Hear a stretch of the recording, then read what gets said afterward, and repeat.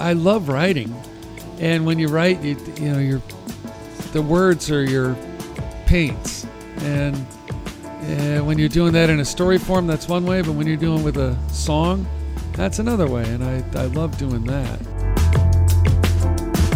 That was SF Chronicle reporter Kevin Fagan. I'm Jeff, and this is Storied San Francisco. Welcome to episode 13, part 2. Kevin has always loved covering homeless people. In 2016, around the time of Super Bowl 50, he and photographer Leah Suzuki went and met several of the homeless people that the football game had displaced to Division Street. In this episode, Kevin will talk about one of them, Kathy Gray, a transgender Army veteran. Today's episode is all about Kathy's journey. Check back Thursday for part 3. Here's Kevin. San Francisco, a lot of the most interesting stuff I've done here has been around homelessness. I think, to me, because it cuts right to my heart. I've known poverty. I've lived in poverty myself. And so I feel that as journalists, you're supposed to, this old saying, comfort the afflicted and afflict the comforted. I dig that. It makes sense. Because people who have no money have no voice.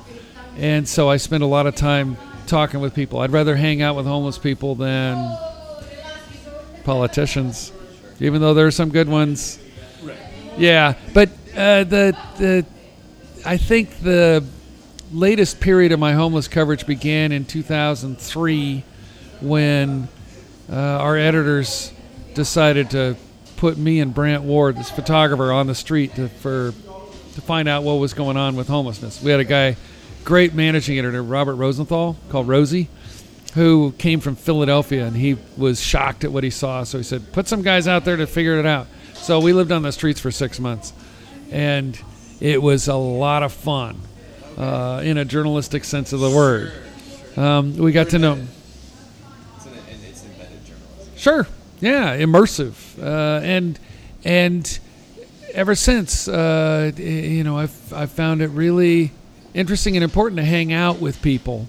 There's a ton of characters that just come to mind. Over the last about a year and a half ago or so, I did a story on when the Super Bowl was happening.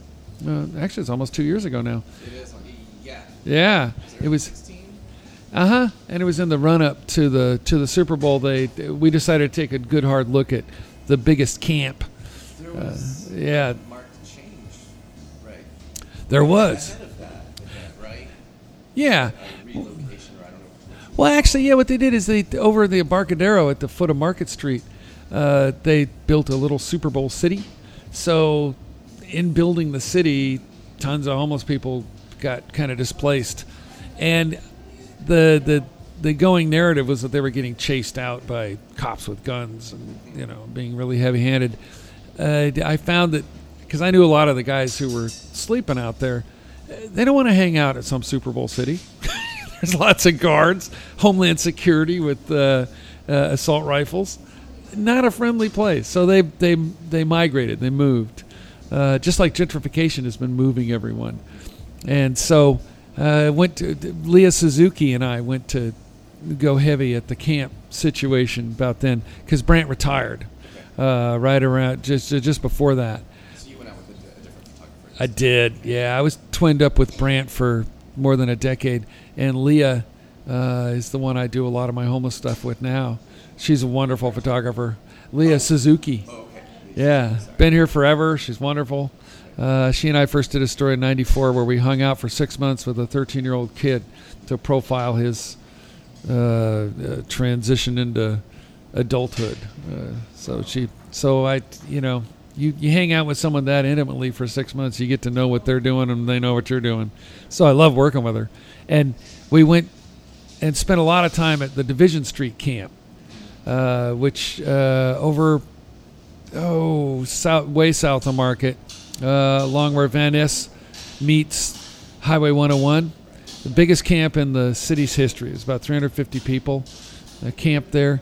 And Lee and I just kind of dug in and saw, the whole range of oddball behavior that you get when you hang out with really dysfunctional homeless people.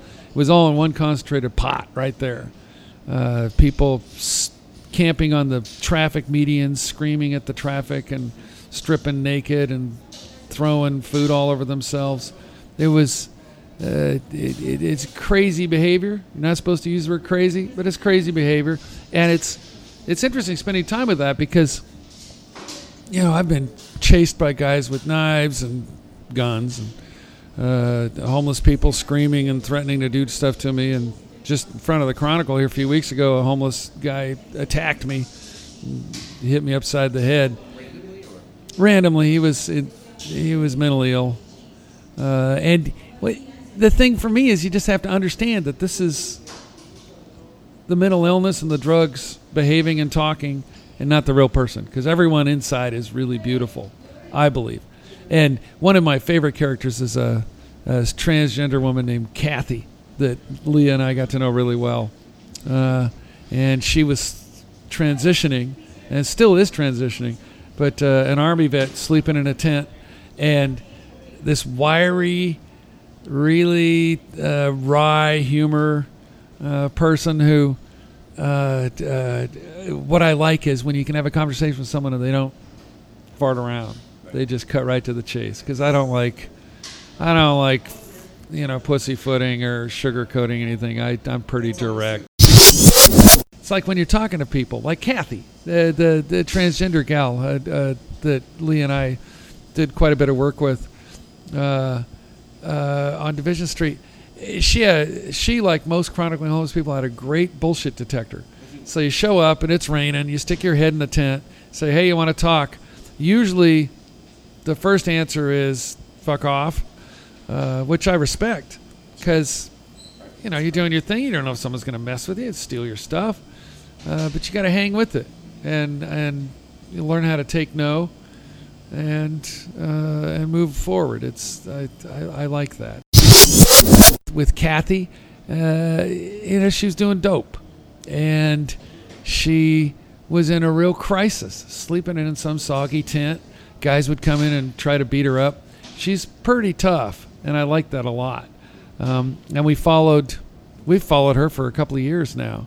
Really, Lee and I. Yeah, we did what we did is Lee and I followed about a half a dozen people who were camping at Division Street, and then we showed where they went.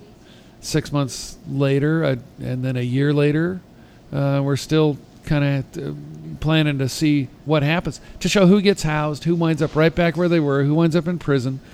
Because when you're chronically homeless, and the chronically homeless are the ones that I spend the most time on, and those are the most severely messed up folks who are in the street for a year or more, there's not a whole lot of happy pathways for them unless there's big government intervention. And with Kathy, she got housed in a supportive housing complex and was great. And now she's hoping to get married sometime. She wants Leah and me to be bridesmaids. I'm happy. That'll be good. That's a lot happier result than what I usually see. Thursday's episode, part 3, will be about another homeless woman Kevin met through his work on the streets.